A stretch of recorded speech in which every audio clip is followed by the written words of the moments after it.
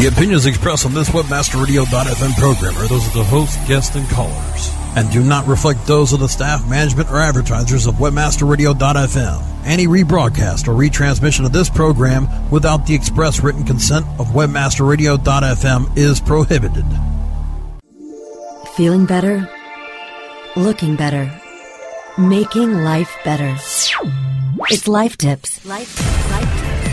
We'll explore the latest innovations, introduce you to the latest products, and bring you the tips from experts and environmental pioneers to help you lead a better life. Life Tips. Making your life smarter, better, faster, wiser. Here are your hosts. Welcome to another fabulous episode of the Life Tips radio show. Happy to be with you today. My name is Byron White, and I'm here with Brian Howard, the author of Green Lighting. Brian, welcome. Welcome. Thanks.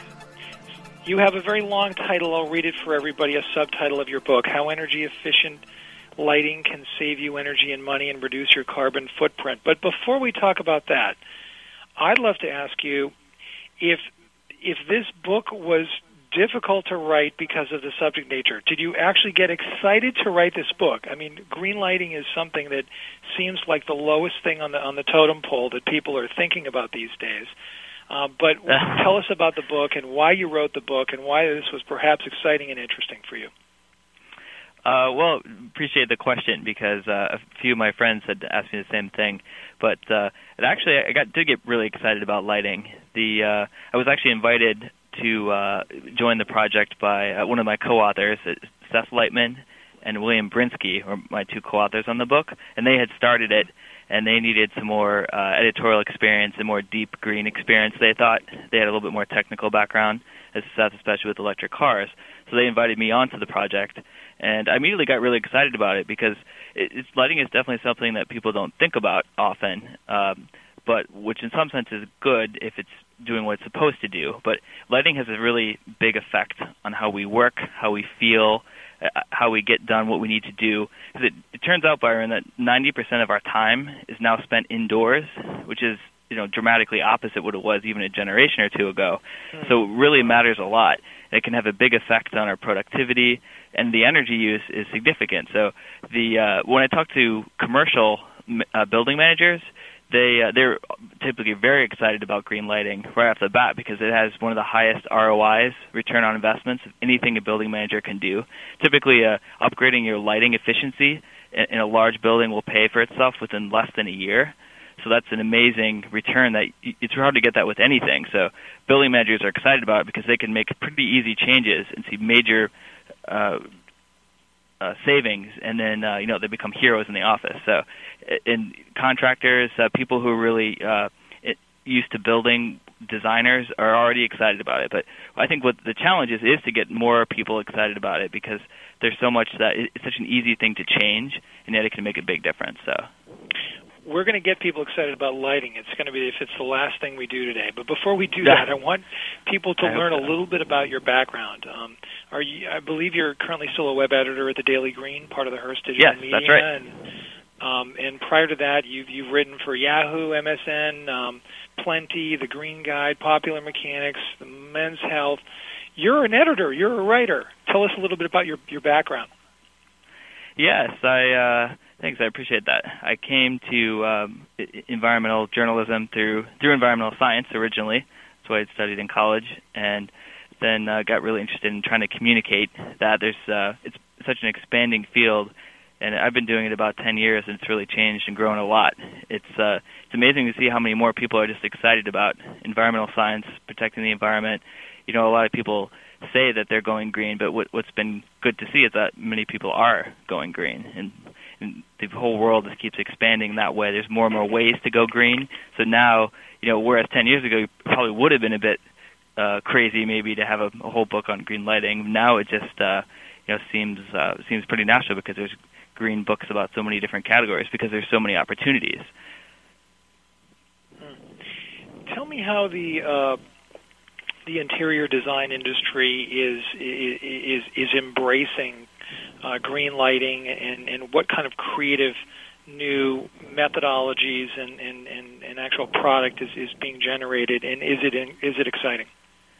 It is. It's encouraging because a lot of designers are a little bit resistant when it comes to green lighting because they like what they like. They don't necessarily at first want to change the way that they use lighting because they've done things the way they've done things, and just like with all emerging green product areas, there's a lot of early technology. So it's true, the earlier editions of pretty much everything don't work maybe as well as it might like. So the one thing that's most exciting is the rise of LEDs, light-emitting diodes, which have been around for a long time, but they're getting much brighter and more affordable to be used as actual lighting, whereas before they were used for like indicator lights and backlights and things.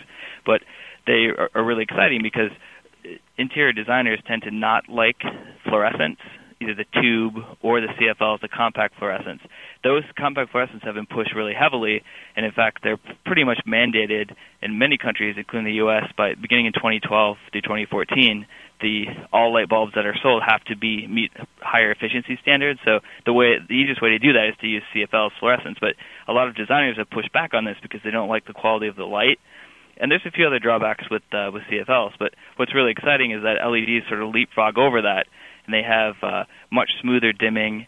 It's easier to dim an LED. They last much longer, and the tones of the light are it's easier to control. It's typically closer to what you're used to with an incandescent. It's softer, warmer, so it's really good for interior spaces. So, and also LEDs are very flexible and very rugged. So you're seeing actually a great increase in creativity in lighting because you can have much smaller bulbs, you can have many different colors, complex dimming, and so you can really do a lot more with them to really enliven spaces. So that's really exciting. So they're a little bit expensive, but they're coming down a lot.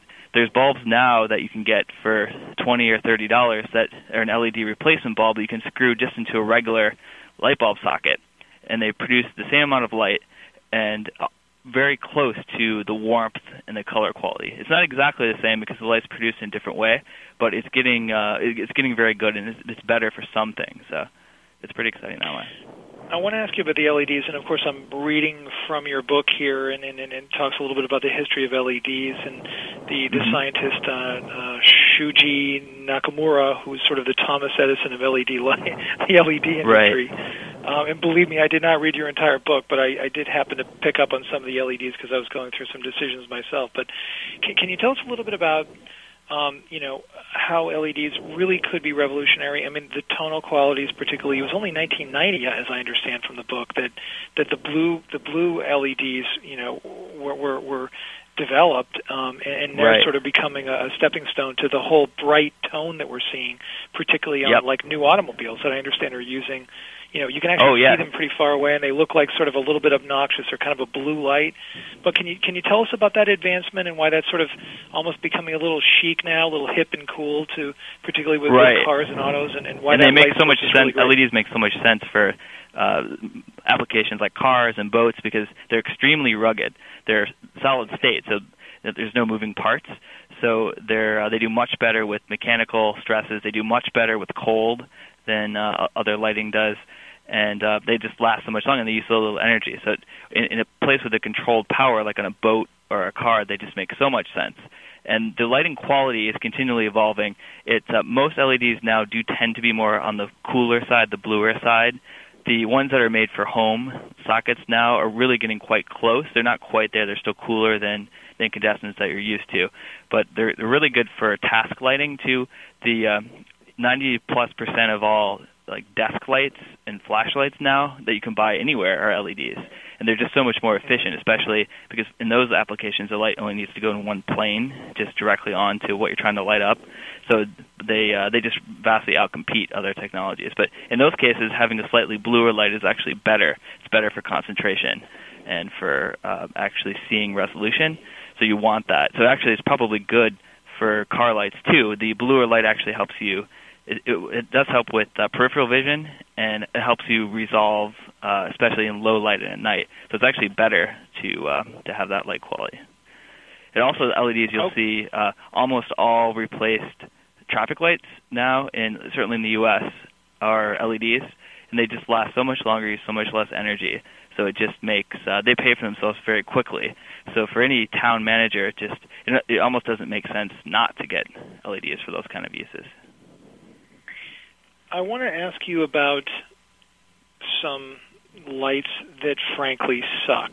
There are plenty in all lighting categories. They're definitely a lot of times consumers would go to like your local green fair, and the utility or a green group would hand out like a free CFL, and then the consumers would take it home, and maybe they put it in a closet or something, and it would only last them like maybe a few months, and they didn't like the light, and so they said, "Oh, I'm done with green lighting. It's all no good." Well, it's certainly true that there's a lot of poor quality CFLs, and there are some poor quality LEDs too. And the biggest thing I say with CFLs, and it makes a huge difference, is get one that has the Energy Star logo, and it's the same program that certifies washing machines and TVs, and so any light bulb that carries that, and they haven't yet developed it for LEDs. It's coming, but it has to meet minimums. So it's rated for at least 6,000 hours. It has to come with a 2-year warranty, which is significant, because if you get that bulb from the store and it only lasts you a few months, the company will replace it. So it also has to start up immediately. It can't make any audible noise. It has to have minimum qualities for the actual light. So that really, you might pay $1 more for an Energy Star logo CFL, but it's really worth it in my opinion, because there are some really cheap. Another thing is that people always ask where the lighting is made. Well, according to my research, 90+% of all lighting products are made in China now. So, and that's true for LEDs, CFLs. LEDs actually have more components that are made in the U.S., and a lot of the design work is done here, and some of the chips are made here than shipped there and assembled. But certainly with incandescents, that's true too. There's been some news reports recently, people saying, with the increased lighting standards, we're going to lose some American manufacturing jobs. Well, 90% of manufacturing jobs for lighting have been in China for some years. So what's really exciting, though, is that the increased standards are creating a lot of innovation. We are seeing a lot of green jobs created here. We can sense your passion and your excitement, and this is radiating, no pun intended, to all of us. But before we take a break, I just want one more question. So back to these lights that suck, okay? Yeah. They're orange. They're like, they're in my basement, and there's like 10 of them, okay. and just it's just like it's probably great for Halloween because the room looks yellow, frankly. But these are obviously CFLs. Do you think that CFLs are going to go away? Do you think that dim orangey is just people are going to just not be? Well, they're really getting a lot better. I did a lighting test in a studio this last week, and I got some of the newest CFLs from major manufacturers, and I actually was really impressed. And actually, I had a photographer in the room with me during for some of the CFLs. She couldn't actually tell which one was the CFL and which was the old-fashioned incandescent bulb, and that was definitely true for the LEDs. One of the newest LEDs, it's actually only $20 for the bulb, and it's supposed to last for years. And it does happen to be the EcoSmart bulb you can get from Home Depot, but she actually couldn't tell that it wasn't an incandescent, when she wasn't looking at the bulb, because the bulb itself looks a little different. But so that's really gone a long way. For all lighting, though, I would, if it's Energy Star covers that class, go for that. If it's otherwise brand names, definitely good. The old stalwarts, GE, Philips. There's a new bulb called the Ferox, which is on the cover of the Green Lighting book. That's a really exciting new bulb. So, there's a lot of, they do age. All technologies, LEDs, CFLs, they do lose some quality as they age. With the Energy Star, their standards, they can't decay too much. But if the light has aged a few years and you're not happy with the quality, it might be a good time to upgrade, or maybe put that in a place where it doesn't matter as much where the light is. But we haven't talked much about halogen, but let's pick up on halogen after the break. Just give us a minute. We'll be back, everybody, right after the break. Life Tips will be right back after this short break. Looking for an affiliate network that can package every solution an advertiser or publisher needs in one account? Your one-stop source for full-service solutions is AdMedia.com. Ad Media delivers an incredible lineup of specialized XML feeds for local, social, and search, plus the advertising arsenal of PPC, SEM, contextual, display, and more. Ad Media gives your campaign real visibility, from emailers to domain redirects. Ad Media tailors your all-in-one campaign to give your account a real advantage. AdMedia.com delivers cost-effective ad solutions with real conversions. Learn everything Ad Media can do for you today. Sign up at AdMedia.com. Ad Media. Strong ROI made simple. Hey, this is Danny Sullivan to talk to you about Bruce Clay Incorporated. They've made Inc. Magazine's list of growing private businesses and have exhibited and sponsored at my conferences since the very beginning. You've seen their search engine relationship chart, or you've read their SEO code of ethics, so you know they're SEO experts. But did you know they can help you with PPC, web analytics, web design, marketing strategy, promotion, and branding? Yep, get everything you need for success in the online marketplace. You can check it out from the professionals at Bruce Clay Incorporated. For over 10 years with offices worldwide, they've got the answers you need. Check them out today at bruceclay.com. Are you happy with your landing page performance? Discover how to improve your landing page performance with ConversionCritic.com. Brought to you by Engine Ready. Turn your underperforming landing pages into cost-effective sales-producing machines. Be sure you're not wasting your precious PPC budget. Conversion Critic tools give you the ingredients to create high-converting landing pages. You don't have to be an expert to use Engine Ready's Conversion Critic tools, but you'll feel like a landing page pro. Take the guesswork out of increasing your conversion rate. Visit ConversionCritic.com and boost your conversion rate for free. That's www.ConversionCritic.com. It's time to get inside with Affiliate Marketing Insider. Thursdays at 3 p.m. Eastern, noon Pacific, or on demand anytime inside the Affiliate Marketing channel, only on WebmasterRadio.fm. And now back to Life Tips. Making your life smarter, better, faster, and wiser. Here are your hosts. I'm back with Brian. Brian, thanks for being on the show today. Absolutely. Halogen. What's up with halogen? Are they getting left in the dust here? Well, that was one of the exciting things for working on the Green Lighting book, Byron, for me, is I didn't really give them too much cred because halogen is a type of incandescent. So it produces light by having a little tiny filament in there, which if you look close you can see, and it runs current through that, and then the filament gets hot, and then it glows, just like the glowing wires in your toaster.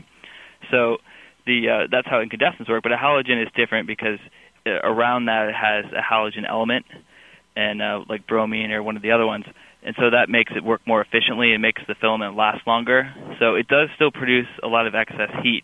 Halogens are 10 to 40% more efficient.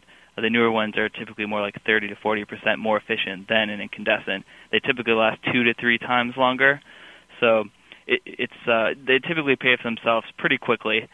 And one of the good advantages is they can be very small, so they're very popular for track lights, and they were very popular for like auto headlights and things like that. So what I recommend them for now is that if you need good dimming in for an interior space, they could be a really good way to go. Because the other thing with dimming is that the more you dim, the more energy you save.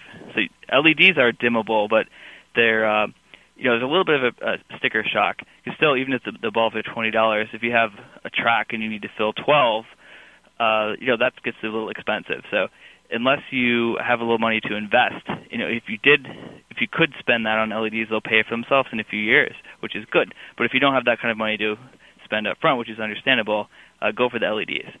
Because CFL dimming is getting a lot better, but they're still they don't have the full range of smooth dimming that halogens do. So they're a really good stopgap, and they're also really affordable. So if they only cost slightly more than incandescents. So if you're really on a tight budget, I would take a serious look at halogens, and also these hybrid bulbs. Some of the manufacturers call them halogena bulbs.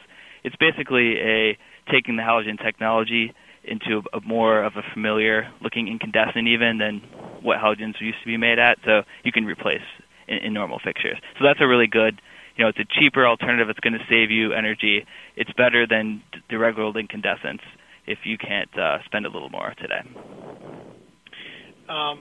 some other really exciting topics, and I'm not kidding on this one. I always get fascinated when I begin to explore the opportunities and the possibilities here. Solar and next generation lighting, solar lighting, particularly outdoor lighting. That was fun to research. Very exciting. I always feel great when I see outdoor lighting. The problem with it, though, is that it kind of looks like, oh, that must be solar lighting. Tell us tell us what's going on with outdoor lighting in particular, and some breakthroughs with solar. Well, it's a little more expensive to buy. You're seeing a number of communities where they get a grant are doing solar outdoor lights, and it takes a few years to pay off simply because the solar panel and the battery that you need, because of course you don't so much need the light when the sun's shining, so you need a battery, and batteries are expensive, and batteries require maintenance. So they are a little pricey when it comes to places that already have grid electricity. I mean, it is a green product, but where solar lighting is really taking off is off-grid, and certainly that's true for people who get like a cabin in the woods and it's ways from the U.S. electric grid. But you're really seeing it though as like a developing countries. And after there's a big deployment of solar lighting in Haiti after the earthquake, because so much of the infrastructure was in rubble. So you had a bunch of nonprofits and some companies going in and installing solar lighting. So it could help relief efforts. It could they were putting it in hospitals so doctors could see, and they were getting schools up and running again. So it makes a lot of sense. If you don't have a grid there and you can't afford to extend the grid, it makes a lot of sense. So the technology is really coming a long way, especially paired with LEDs, because LEDs are so efficient. So you can make a highly effective combo with a small solar panel, small battery, and just a couple little LEDs. So, and the prices keep dropping a lot. So it's an exciting technology. What percentage of bulbs right now, in general, overall, are efficient and not using old school designs? Do you have any thought? Do you have any data on that? Are we getting more and more efficient as time continues on here? We definitely are, and when in 2007 is when the U.S. Congress passed the light bulb efficiency standards that starting in 2012, light bulbs have to be 30% more efficient, and it sort of rolls out over a couple of years depending on the class of bulb. But when they first passed that, there was a tremendous amount of talk and excitement about, we'll just take the designs we've used for 100-plus years, like incandescents, and we'll just make them 30% more efficient. So most halogens that are built today already do meet that standard, so we're going to be seeing more of those. And there's been research on looking at other ways, besides halogens, are there other ways to tweak incandescents to, maybe there's ways to tweak the fixtures we already have. And there's been some advancement in that, but from what I've gathered from talking to scientists is that research hasn't progressed as much as they thought, and it doesn't seem to be a good ROI going in that direction versus just making CFLs better, making LEDs better, and more cost effective. So what most experts I talked to suggested is within about 10 years, most everything except for maybe some specialty things will actually be LEDs. So that definitely seems to be the direction we're heading. That concurs with your book. There was just some data from your book suggests that LED lighting reached 337 million, up from 205 million in 2006, and the prediction for 2012 was 1.65 billion. So that's pretty interesting. Yep. On top of the fact that the book predicted that estimated by the year 2025, LED will be the preferred method for lighting. Do you still stand with that theory? You think LED, everything's really moving down the LED path right now? Yes, I definitely think so, especially after testing the most recent bulbs that you can buy today. They were really impressive compared with what I got to test even a year ago. When we started working on the book, this LED replacement bulb for a regular fixture was about $60, and it definitely wasn't as bright, and the light wasn't as going in all directions. It was more limited. And now just 1 year later, you can get bulbs for $20 or $30. The light's better quality, and it fills the room better. So that's pretty dramatic change in just about a year. What are your favorite brands for LEDs for house, for the home? I was really impressed with the EcoSmart, which is aggressively priced at $20. It's made for Home Depot. So I also like it because it's widely accessible. The bulb on the cover is really exciting. That's rolling out now. It's the Ferox 300. It's made by a company called Lemnis. The GE is working on some exciting ones that should be out really soon. Sylvania is one of the world's best lighting manufacturers. They're coming out with some good ones. So those are really good for, they call them retrofit bulbs, which means you can just screw it into a regular fixture. It's actually better value, especially for commercial, to instead of getting these retrofit bulbs, is to get an actual integrated fixture where you've got the driver built in. And because I got a chance to interview this gentleman, his name is Bobby Van Winkle, actually, and he works in Hudson Valley, New York. And what he does is replace fluorescent tubes from for offices and schools. He replaces them with LED tubes. So it looks pretty much the same on the outside, but inside it's a bunch of little LED solid-state chips. And the light is really nice, and it has the benefit too if you can cycle through different tones of the light. So if you want a brighter white or a more softer yellow, or you can mix them, and it's very nicely adjustable. It has a softer feel. It doesn't have the negatives that some people aren't so crazy about fluorescent light. So it's a bit more expensive. But it's getting close to penciling out too. It will pay for itself over time too. Very interesting.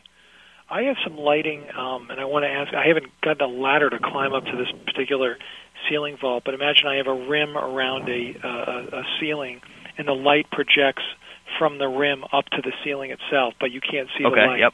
Is that a halogen? What kind of light source is that? Or is that LED? The bulb itself is it's probably touching wood. halogen. It's definitely sort of like, it's not directly wood on wood, but there's a thin wire, probably a tracking wire that goes all the way around the perimeter of the room. Okay, it's probably halogen. You can do, but that's a great strategy. To use some people call it indirect lighting to. Yep. Especially if you put the light on a white ceiling or wall. It's actually a great way to really make the ambiance in a room a lot better. And because what you really don't want actually is just a single light overhead. You really want multiple sources of light, and indirect lighting like that is really good. So it's probably fairly efficient what you have there. Yep. Got it. Well, I know you had some tips to close us out on the show. You don't have to go. You can sort of speed through them. Some of that you put a lot of time into creating them, and I thank you for that. We're going to try to publish them on Life Tips and drive some traffic to your profile over there from the great content you created. But what are some tips? Just give the users some ideas on A, how to get excited about this, and B, some really great tips that you've taken some time to put together. Run through some of your tips if you could. Well, I think what got my co-author Seth Lightman excited to do the book in the first place was that he just went to the store and saw a CFL. He's like, kind of curious about it. He bought one, went and put it in. He thought, this is okay. And then he just got his paper and pencil out and calculated how much money he'd save a month. And in his case, I think it was $8 for the bulb. And then he calculated, how many lights do I have, and then how much is that a year? And he was pretty impressed. And he's like, wow, this is great. And he went back and he bought more. But I think looking at it that way is exciting, and also I like the fact that he tried a bulb and saw it and he liked it. If he didn't like it, most places will let you exchange it, or if he didn't like the light or something. That's a good rule of thumb. Instead of don't think that you have to change everything all at once. Go and try one thing and then experiment. Lighting's pretty intuitive, but it's also can be experimental, so that can work pretty well. And I think too that I spent a lot of time in the book talking about, because I don't think it gets enough credit, is daylighting, which is really totally free lighting because you're just using what comes in from the sun. So there's a lot of things you can do to take advantage of that. Just something as simple as your curtains. Open your curtains in the day, close them, and at night or in the winter when it gets cold, and you're getting all that free, natural, full spectrum light. So that's a good way to go. And if you're a little more advanced, you can maybe thinking about doing a skylight or adding a window, and that really makes a big difference. There's even some high-tech, but quite affordable. They're cheaper than skylights. These devices called solar tubes, which I thought were pretty cool. It's basically just a little pipe with a lens on it on your roof, and it brings in light, and you can bounce it around corners and even go into the basement, and that really makes a big difference. That's nice. Any thoughts on destroying and discarding of lighting and why we need to be careful about that? Well, yeah, that's a great point. It's one we do hear about a lot. I've spent a fair number of pages. It is important, especially when it comes to any fluorescent lighting, whether it's a CFL or a tube, it does contain a small amount of mercury. I know people are really worried about this for good reason, because mercury is toxic, but the studies show that you're unlikely to be injured by it. Try not to break it, but if you do, there's no reason to panic. There's no evidence that you will actually be hurt by this, especially compared with how much mercury is in fish and just how much we get from other sources. But it's something to, in most places it is illegal to throw a fluorescent light in the trash, so you don't want to do that. All Home Depot stores accept them all the time, so you can just take them there, drop it off, they'll safely recycle them. Most towns have a designated place you can take them. Just look on your town website or call up a transfer station or a waste disposal station. They'll take it. Usually there's no cost for those things. You just drop it off. For commercial facilities, it's more highly regulated because if you get a lot of bulbs together, conceivably that could be a problem. So usually they have services that come take them. Or you can get this thing, if you're a building manager, you can get this device called a bulb eater, which is actually pretty fun. It's a 55-gallon oil drum that has some like a capture device in it, and you just put the bulbs in there. It just crushes them all up and just keeps everything contained. And then you just have your waste management service come pick it up. And then the materials inside get recycled and reused, so there's value to that too. So the biggest things are be careful with them. Don't throw them in the trash. If they do break, just ventilate the room for at least 15 minutes, and then come back and then scoop up everything. Don't touch it with bare hands, but scoop everything up and put it in a sealed container. Glass is best if you have that, a glass container. If not, if you have to put it in plastic, just double bag it. And then just do the same thing. Call your waste management, or even easier, go to lamprecycle.org, and that just type in your address, and it'll give you a list of all the places that will take it. So it's really pretty easy to do. I know people don't like to think about it because they like to just think they can throw things in the trash or the regular recycle bin. You do have to take one extra step, but it's well worth doing, and it really isn't that difficult. Are there any final concluding tips to send us off our way to Home Depot or to the store to make some purchases and make the planet a better place? Any more final tips and advice for us, Brian? Well, it makes a big difference. Even CFLs are 75% more energy efficient than incandescents, so you're definitely going to save. If you use a lot of lighting, it's going to add up pretty quickly. And the more you can open your windows, let the sun in, the more you're going to save.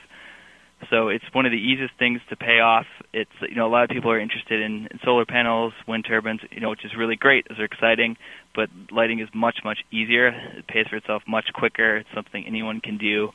So I really recommend that everybody start there. Whether you're interested in green, you just want to save money, you want to improve the lighting quality in your home, improve productivity. It's really a win-win-win. There's really no downsides to it, so it's a good place to go. Well, Brian, I want to thank you for being on the show today. Thank you. Indeed. If people want to get a hold of you, ask you some questions, how can they connect with you? A good way is on the Daily Green's Facebook page. I'm always there lurking. Just The Daily Green, or facebook.com/The Daily Green, or you can find me on thedailygreen.com. Terrific. Well, thanks again for being on the show. We appreciate everything you've done. Thank you, Byron. How long did it take you to write the book? I'm curious. Did you spend quite some time on it? It took us about a year to... Wow. It was definitely quite a bit of work. It was more work than we expected because there was more going on in the field than we expected, which was really exciting. But it was a lot to learn. Hopefully, well, I have the book in front of me. I highly recommend it. It's an overwhelming resource, but you've helped it make it exciting and interesting and worthy of digging into. So thanks again for being on the show. Until next week, everybody, I hope your life was a little smarter, better, faster, and brighter. No pun intended. And thanks again, Brian, for being on the show. Thank you. Until next week, everybody, we'll see you next week with more great tips and advice from the Light Tip Show. Thanks for listening in.